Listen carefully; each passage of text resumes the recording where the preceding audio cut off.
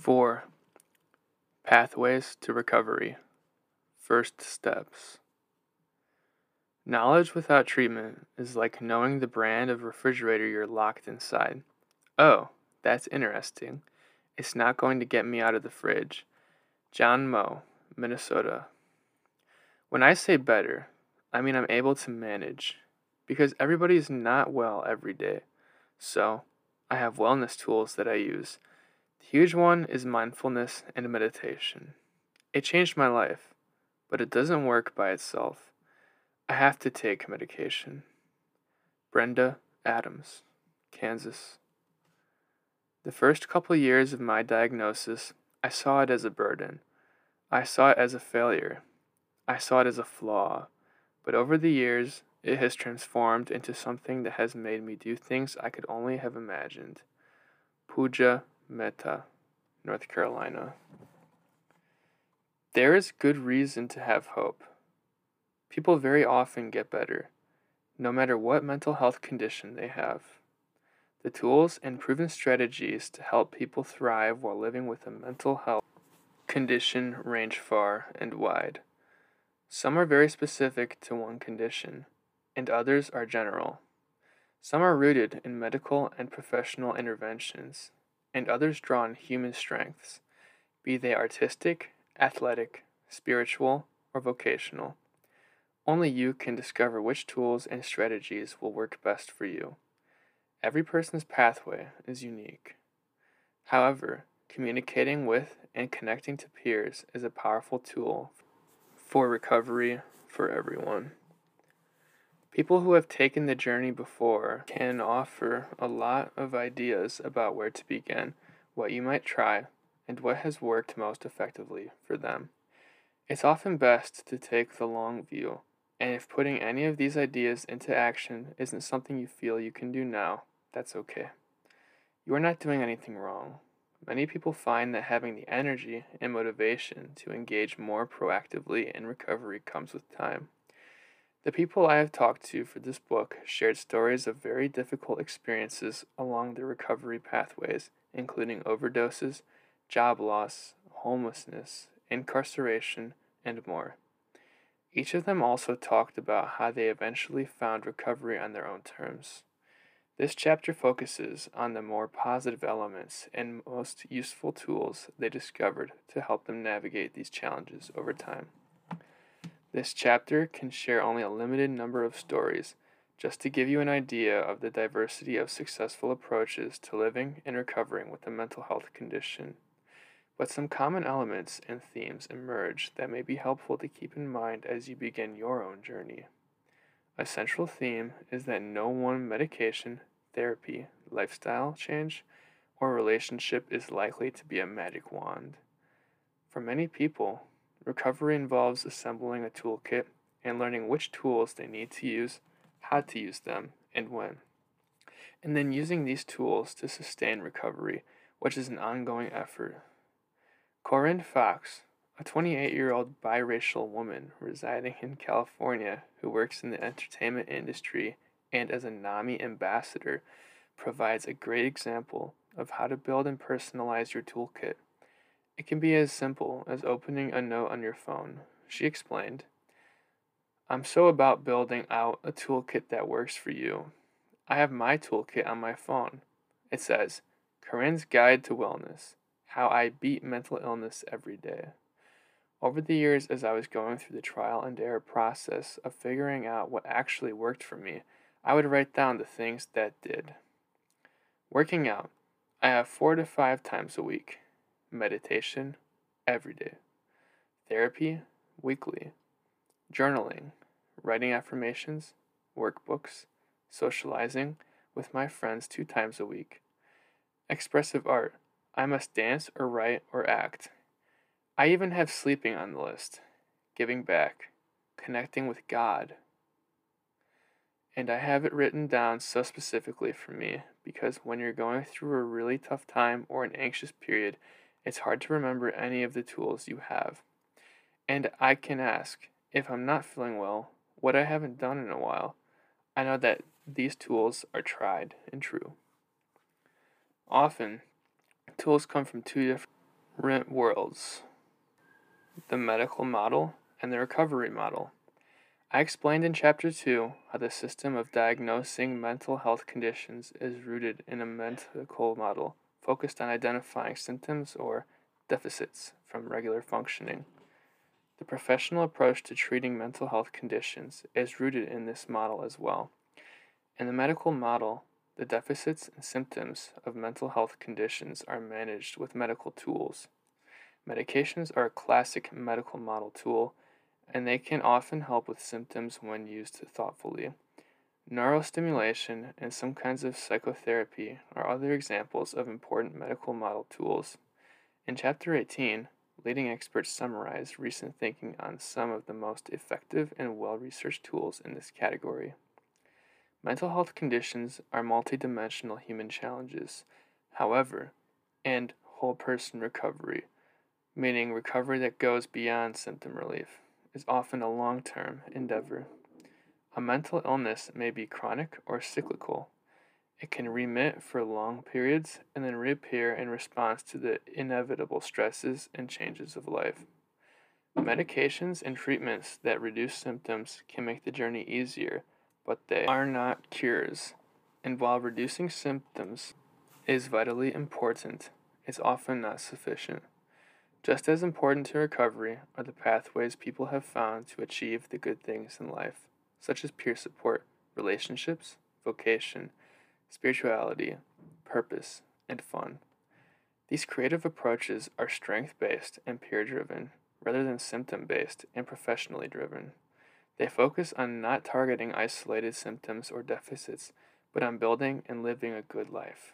I'll refer to these as recovery model tools. Experts also develop these ideas in more detail in Part 4. In my experience, the most effective path to recovery often involves combining the best tools for treatment of your mental health condition that the medical model has to offer with recovery tools that focus on building and living the best possible life. This powerful both/and rather than either or approach has been transformative for many of the people I interviewed for this book and for so many others I know. Recovery tools, the both/and approach. In this chapter, you will hear in more detail how people define, describe, and conceptualize their own recovery. Broadly, recovery involves building a life, discovering one's strengths, finding a purpose, and being connected to a supportive community that can sustain you despite the symptoms you experience. When people are directly involved in designing their own plan, including defining recovery and wellness goals, choosing services that support them, and evaluating treatment decisions and progress, both the experience of care and outcomes are significantly improved. The recovery model concept in mental health was led by the late William Anthony, founding director of the Boston University Center for Psychiatric Rehabilitation. I was fortunate to work in Boston and to learn from Dr. Anthony and his mentees. He focused on people's strengths, not their deficits, and on providing them with the support they needed to create the life they wanted as a whole person. Time has proved him right. After all, most people want to live a fulfilling life, not just experience symptom relief, focusing too narrowly on alleviating symptoms, essentially on achieving an absence of a deficit, rather than on creating a life, is the primary risk of a medical model-only framework. Fortunately, many mental health care professionals are now combining medical model tools and recovery model tools creatively and intentionally in developing approaches to treatment. Medical model tools. There are a vast number of professionally driven approaches to addressing some of the symptoms and experiences of mental health conditions, largely rooted in research. Broadly, they fall into one of two categories: medications and neurostimulation. Talk therapy is a kind of bridge between medical model and recovery model tools in that it can be focused on symptom reduction, on self-understanding, or on both. Here I have framed talk therapy as a medical model tool because it is delivered by professionals. These professional model tools also often work better in combination than they do individually to effectively treat mental health conditions. Medications. These are tools that may help with specific symptoms and are prescribed by specific types of providers: primary care physicians, nurse practitioners, psychiatrists, and, in few states, psychologists. Before taking medications, I encourage people to have a good understanding of the potential benefits and risks. One way to do that outside of the prescriber's office is at NAMI.org, where you'll find information on medication created by an independent group called the College of Psychiatric and Neurologic Pharmacists, CPNP.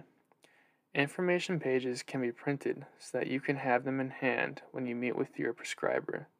They offer easy to follow information about what uses the Food and Drug Administration, FDA, has approved a particular medication for, what its intended effects are, and what side effects you might encounter. The more you know, the better prepared you will be to make informed choices about medications in a shared decision-making process with your prescriber. The FDA has a formal approval process for each medication, and they approve medications to treat specific conditions according to specific criteria. The FDA also mandates that the company producing the medicine indicate the side effects and risks of taking it. The most concerning are summarized in what are called black box warnings, included in packaging for any medicine that requires them, a kind of stop sign for people to see before they proceed. It is legal for prescribers to prescribe medicines off-label, meaning to treat conditions that the FDA has not approved them for, but you should be sure to discuss with your prescriber why a medication is being recommended for you off-label, and what is and is not known about it. The medicines are studied short-term, but they are taken over longer periods of time, so this creates a gap in knowledge. All medicines have side effects, and some of these effects, for example, the risks of weight gain and diabetes that can accompany the use of many antipsychotics, may require a proactive approach and is discussed by Gail Daumet in Chapter 18. How to balance the effectiveness of certain medicines against their potential for side effects is another key issue to consider when assessing and developing your medical toolbox. Neurostimulation. This tool includes repetitive transcranial magnetic stimulation, or TMS, electroconvulsive therapy, ECT, and other approaches, and works off the theory that there are brain circuits that can be activated to reduce symptoms. Sarah Hollingsworth Lisenby of NIMH discusses this in Chapter 18. Talk therapy. Also called psychotherapy, this tool can be focused on helping you reduce symptoms, medical model focus, or on helping you establish goals and deepen your understanding of yourself, recovery model focus. Talk therapy can take many forms. Some talk therapies were developed to treat specific conditions. For example, exposure response prevention, ERP, for obsessive compulsive disorder. When that is the case, getting the right form of therapy from a formally trained professional matters. For many people, though, the relationship with the therapist is just as important as the type of therapy.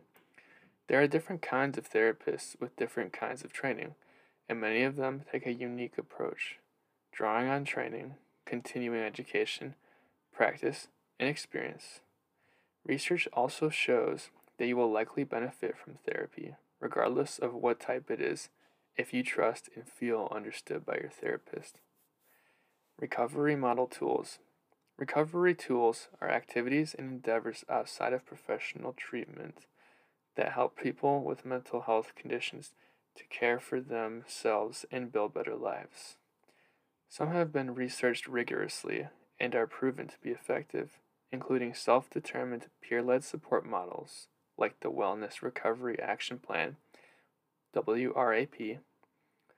Employment is another powerful recovery tool for many, and we now have an evidence-based, cost-effective approach called individual placement and support, IPS-supported employment that helps people with disabilities to become successfully employed. Cognitive training is also a powerful and well-researched tool that promotes success in employment.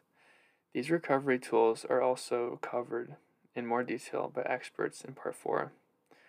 Other recovery tools are more custom designed and utilized by individuals in light of their own unique circumstances, interests, abilities, passions, and preferences.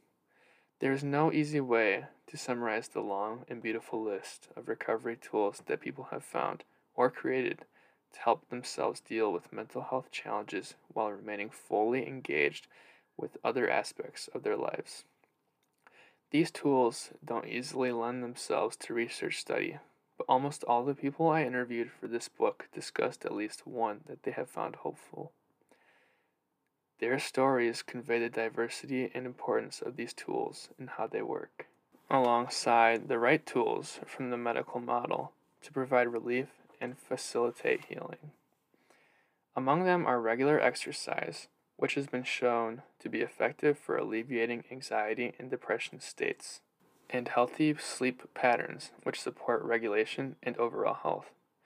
Though historically underfunded, music and art interventions helped many of the interviewees. In future chapters, I'll also introduce people who have found healing through service and advocacy by being part of something bigger than themselves and giving to others with purpose. Faith and spirituality have been a special place for many, and some of the interviewees draw directly upon faith to help them make meaning of their experiences in their lives. Meditation, craft, hobbies, and peer support groups are examples of recovery tools discussed in the coming chapters. The Wellness Recovery Action Plan, WRAP. One of the true pioneers in identifying recovery tools and creating a recovery toolkit is Mary Ellen Copeland, now semi-retired and living in Vermont.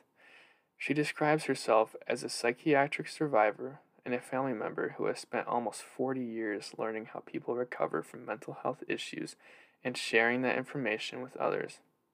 Copeland started to develop what would become her signature contribution to that toolkit, the Wellness Recovery Action Plan, WRAP, REP.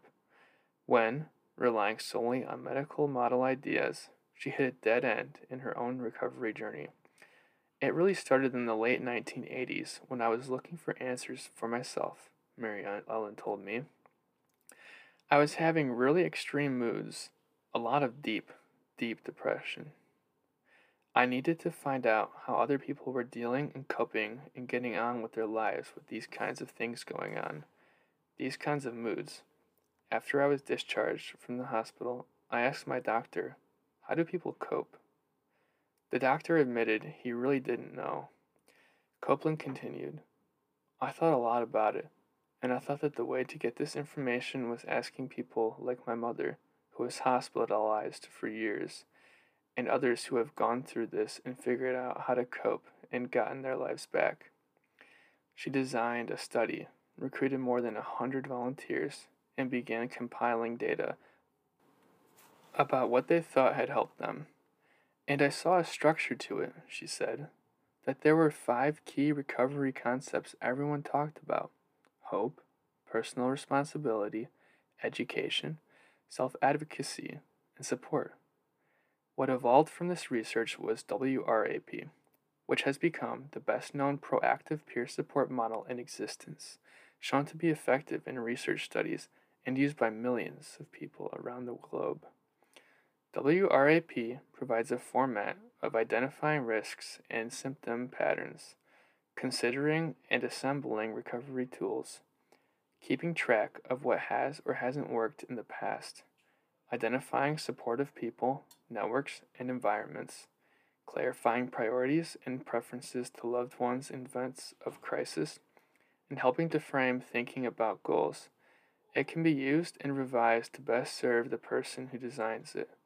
The essential insight Copeland embodied in WRAP is that there are strategies that help people cope, that someone with a mental health condition is the foremost expert on what works best for them. and that taking agency over one's own recovery is one of the most powerful recovery tools there is. Copeland discusses WRAP in more detail in Chapter 17. Don't believe a negative prognosis. One of the core tenets of the recovery model is that recovery is possible. With the right care tools, someone with a mental health condition can find their way to mental health and well-being.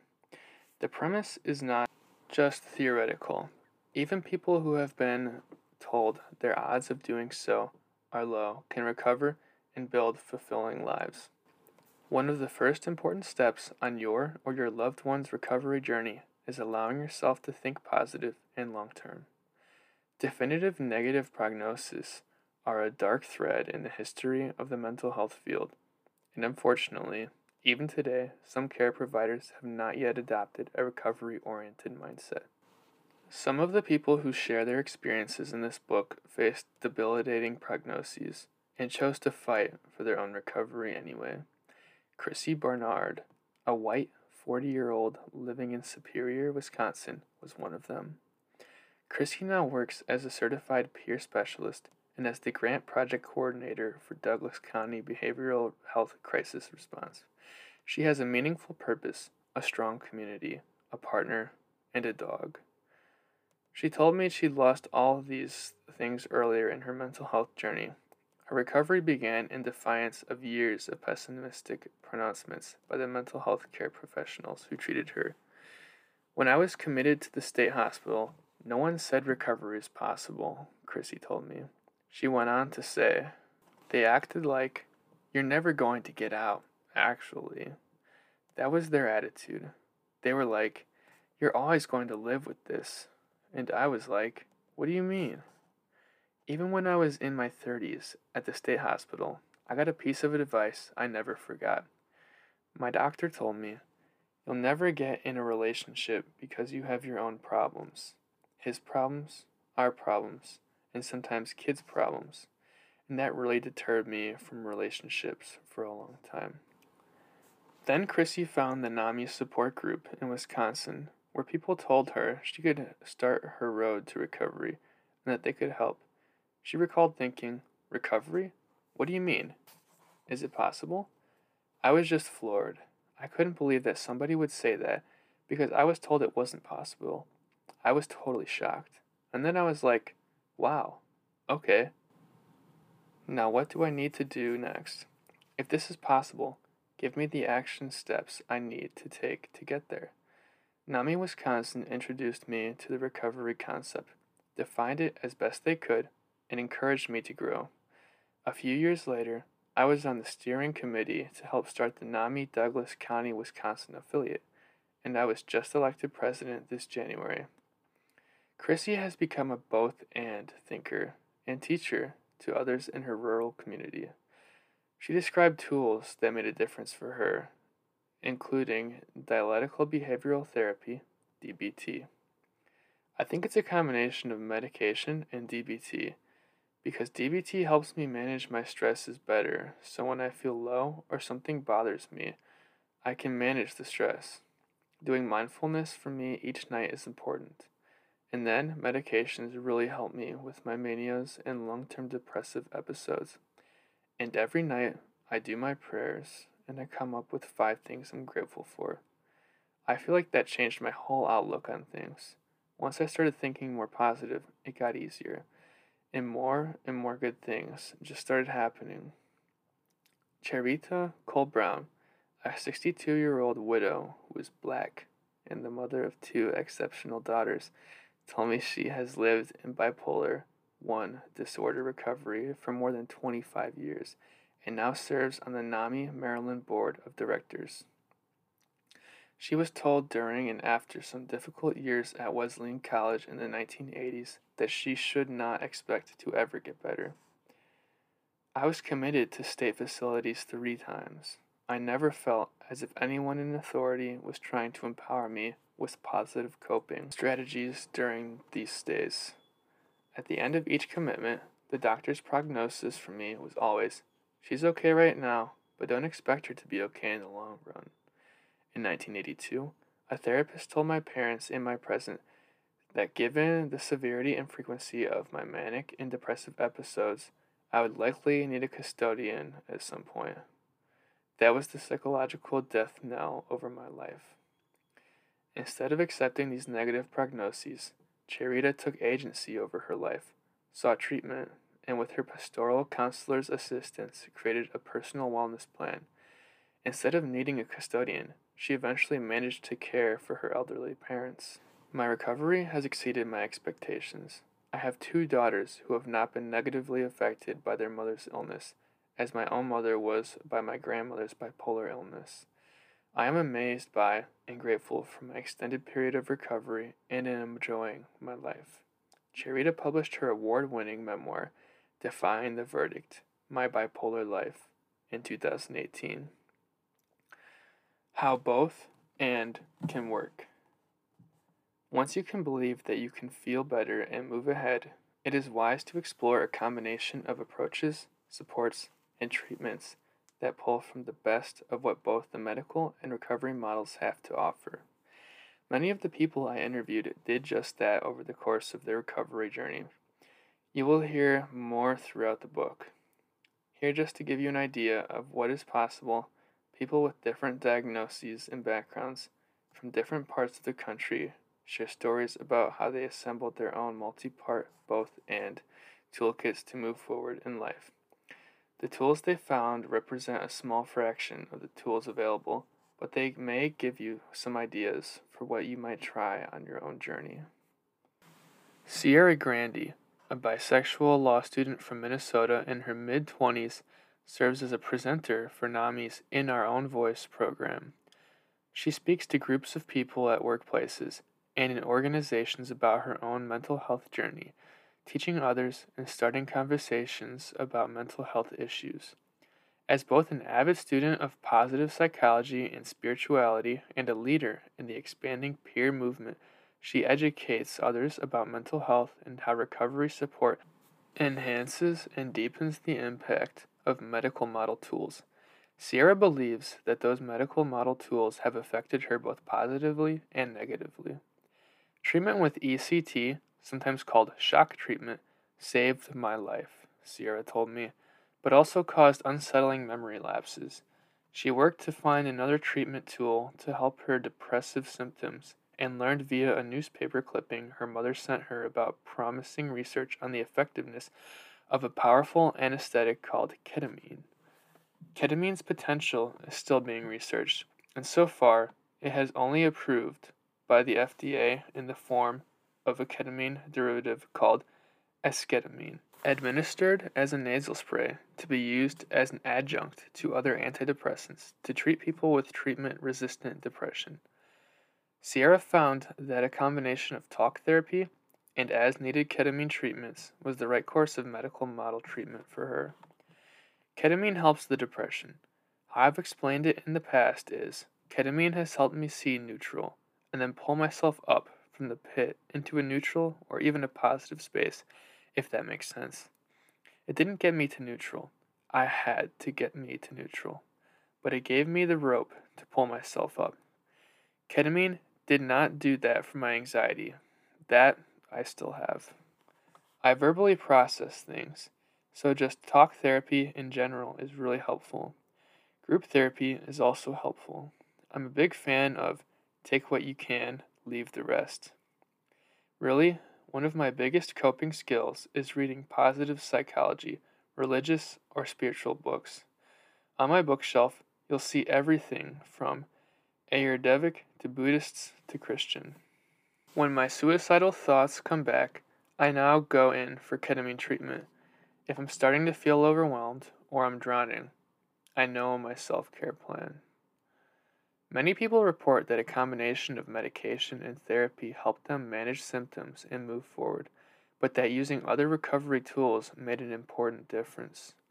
John Henley, a 34-year-old musician and facilities crew member from Connecticut who reports he lives with schizophrenia, has put tools from several different categories: traditional medicine, new science, creativity, and family support into his recovery toolbox. They include clozapine, the only FDA-approved medicine for treatment-resistant schizophrenia, talk therapy that helps him critically assess his experiences, and family support. Yet, what John loves is music, which has also played a significant role in his recovery and helps regulate his thinking, as he told me. Clozapine's cool. You take the medications at nighttime, which makes you drowsy, leading to a great night's sleep. You wake up the next day. You feel really refreshed. Like a computer, you turn it off and then you turn it back on again the next day. Almost like the slate was clean from the day before. It resets you. Before I took clozapine, I experienced a lot of paranoia and people talking about me, hearing things on the radio, the television talking to me. Now it's almost like the clozapine gives you an ability to control your thoughts. Voices come up once in a while, but I'm able to control them. Another practice that I have is called rational thinking. Does this make sense? Does this have any foundation in reality? I stopped creating something that isn't real. I also feel like some of the cognitive training I did at the research center I went to for treatment helped my brain. My time there was very valuable. I am a musician now, so I try to practice every day. Acoustic guitar in the morning, bass guitar at night, and I think that's cognitive training as well. This is what I enjoy. This is what is going to make me feel good for the day, and just exercising my brain helps it have more control in the real world, and not let my thoughts get the best of me. Haley Amering of New York, a graduate student in her 20s, has also put together multiple tools for recovery. Unfortunately, she spent 2 years without effective medical tools because she was misdiagnosed and, as a result, was taking the wrong medication. Nevertheless, she found recovery tools for her own. One tool was drumming, a creative outlet that she used both to express her emotions and regulate them. Drumming was a huge way that I coped with mental health. It definitely worked for me, for the mood dysregulation I found, especially when I was feeling negative, feeling angry. I was just able to just go and drum for however long I wanted, to some of my favorite albums. Playing the drums made me feel very connected just to the music itself. It was very cathartic for me. I never got lessons. I was self-taught, but then I went to college for drum set performance. I was having more and more mental health issues, and I realized, hey, this isn't what I want to be going to school for anymore. But now, what am I going to do? That part of my identity was just shattered for a little bit. Although drumming had been a good tool for mood regulation, Haley still felt she wasn't getting the full treatment she needed. It had been probably 2 years at this point that I had been on a bunch of antipsychotics and medication. And I was just lying in bed one night just thinking, this is not working for me. There's something else. I don't know what it is, but this diagnosis, this treatment, is not working for me. Getting a diagnosis of borderline personality disorder, BPD, marked a turning point for Haley, enabling her to find new, more effective tools and a new sense of identity and purpose. Oh my God, everything just clicked for me, which I'm so grateful for, because it's not like that for everyone. I immediately wanted to research everything about it, to become a master in all things BPD. It was very relieving for me. The most reassuring aspect was feeling as though I could trust my therapist, and that it was possible for these symptoms to go into remission. It was just knowing that it was possible, that there was going to be a plan, and that it was going to make more and more sense, especially if I dedicated myself to understanding it. I had gone to group therapy, which was DBT based, though I didn't realize it, about 6 months before my diagnosis. I realized, wow, this is working and is helpful. It's not what I expected it to be. Then we started practicing more and more DBT things. Haley has worked with an advocacy and support group called Emotions Matter to raise awareness and support for others living with BPD, and also as an intern for NAMI in New York State. She told me she values talking about her experience as a means to let someone know that they aren't alone and that they're not the only one going through it. Trevor McCauley of Michigan discovered his difficulties when he was in college using a medication that wasn't right for him. He also ended up discovering a new path to building a life he loves. By the end of September, I started on Prozac to treat what they believed was depression.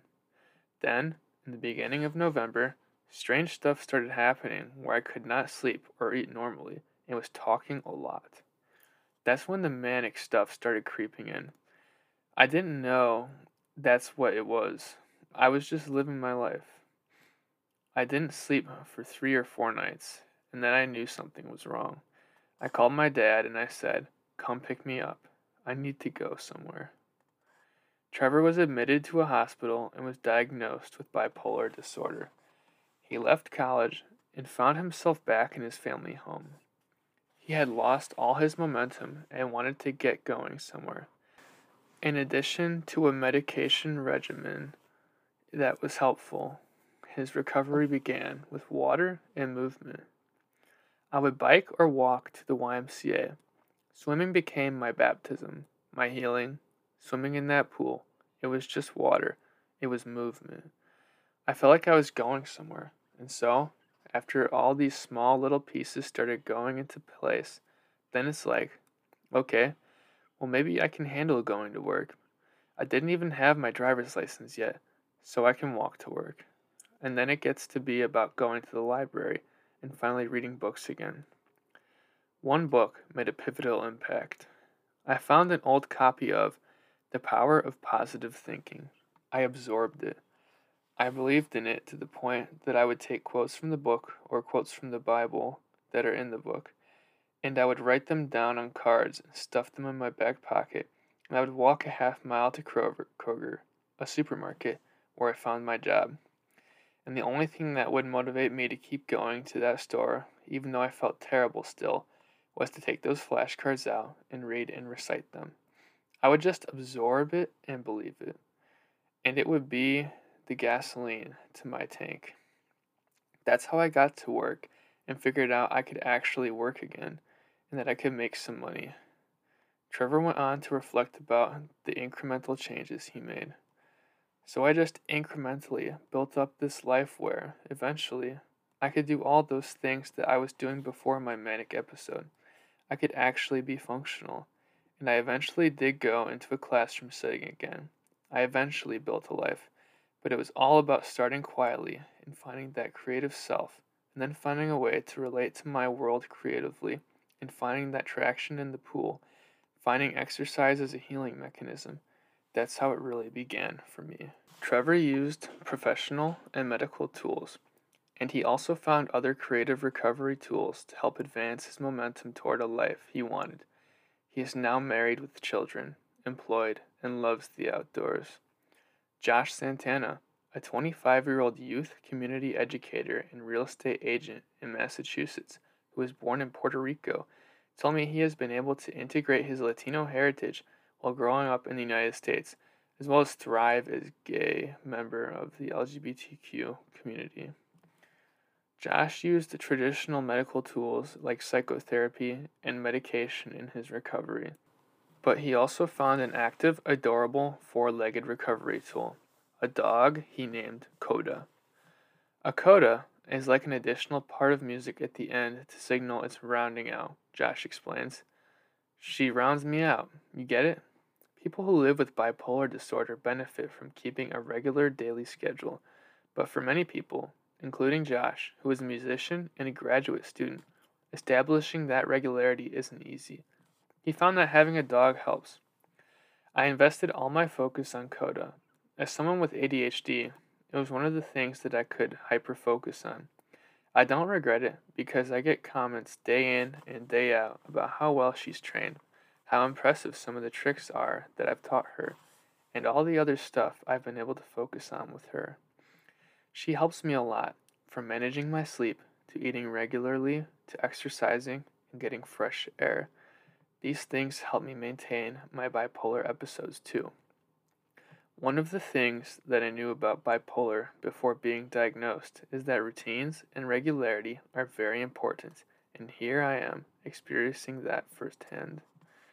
Josh told me that Coda had 3 previous owners, but they couldn't handle her energy, but this didn't deter him. He recalled, I worked on her diligently, and in return, she helped me form new habits and routines, like falling asleep at a reasonable hour, that gave back to me more than she can ever know.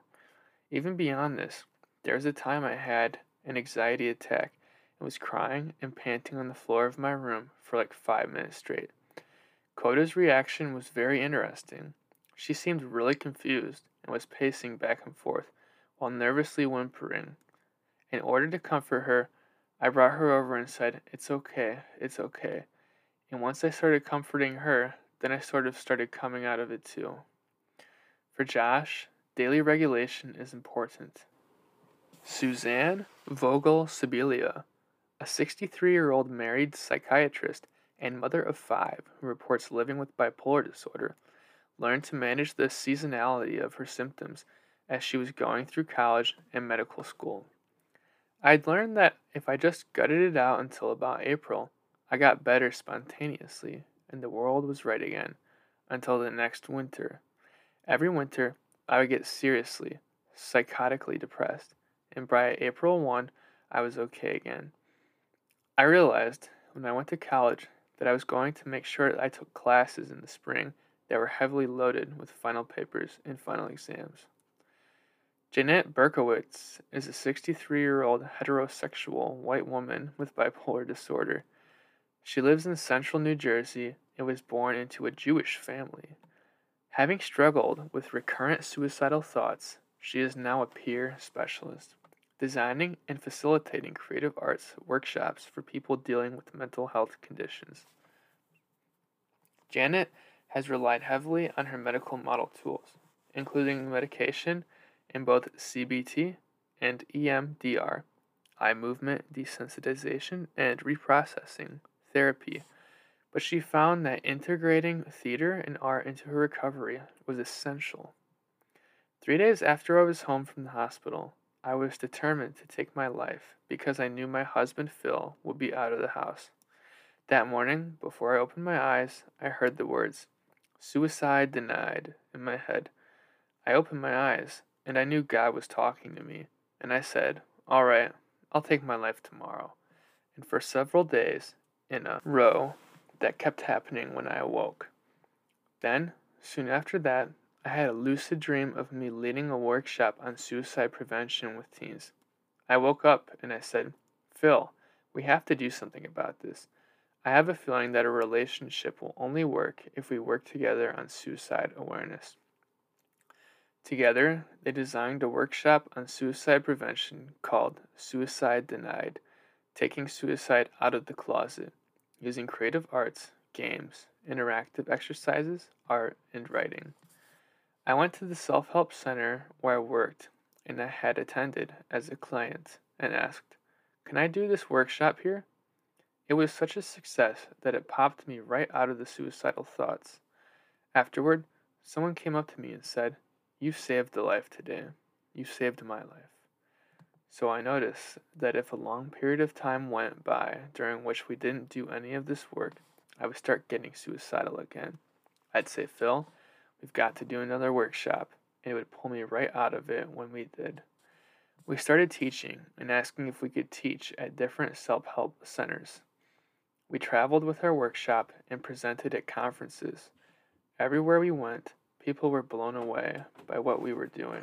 Since then, I've created many other workshops involving this topic and mental health in general. Sasha Biesi, the proud mom of 1 daughter and lots of animals who lives in the Texas Hill Country, underwent ECT to help her with severe depression, and then had cognitive problems related to it. But her need to improve her thought process would ultimately lead to her discovery that baking was a wonderful recovery tool for her. After I had electric shock therapy, I weighed less than 100 pounds, and I couldn't remember my daughter's name. I had this recipe box, and since I'm trying to remember things, I started baking. I'm going through my grandmother's recipe box. The handwriting is familiar. My grandmother is familiar. Nothing else is familiar to me. I couldn't even find my way to the store, but I knew I needed to gain weight, get healthy again, and start working on my memory. I used baking as a way not to only heal myself physically, but it was also this mental thing too, where I'm trying to relearn how to hold more than one thing in my brain. There are so many treasures in this box, things that I remember my grandmother making for us. I always remember my grandmother had distinctive handwriting, and so I found that super comforting during that time when nothing made sense to me. My father had just passed away. My cousin had just killed himself. I had just split from my husband. I had just had electric shock therapy. Nothing made sense. But this handwriting on this card, and my partner at the time telling me, just keep going, just keep baking, just keep cooking, just keep doing it. I found my way out of the dark. Sasha's Bakery, Skull and Cake Bones, which she co-owns with her partner of 12 years, has an electric bolt on the logo to remind her that it was her capacity to find a way to overcome side effects of ECT that helped her to become a baker. She is eloquent about what recovery means to her. For me, it's the difference between trying to avoid living with something and embracing living with something. In terms of recovery, what that looks like to me is this. I'm taking my meds, not screaming at anyone. I'm living with my mental illness. It's not dragging me around by my tail. It looks like getting up every day and deciding to breathe and to do my tool bag of whatever I need that day, because every day is a different day. It's like getting on a surfboard and riding the waves. Lloyd Hale, who now runs a peer support organization in South Carolina, told me he took a clozapine for many years, then was able to slowly taper off that medication. He also used peer support extensively. Lloyd started fasting to connect to his father, who is Muslim, and found unexpected recovery benefits. Through fasting, I found a clear mind. It strips me of all the garbage that I carry around all the time, and it helps me narrow in on what's truly important. Meaning, the Swiss rolls that I love so much, that I go to get from the store all the time, are not important. The time that I spend watching this television program, the same time every day, every night, in the grand scheme of things, it's just not important for my well-being. It really narrows things down, and it strips me of all that stuff that I carry around as though it's important. These stories show us that people find a way. Today, there are more tools available than ever before to help people manage symptoms, grow in self-awareness, find support, and create fulfilling lives while living with a mental health condition. Again, the stories in this chapter represent only a very small number of the endless variety of pathways to recovery.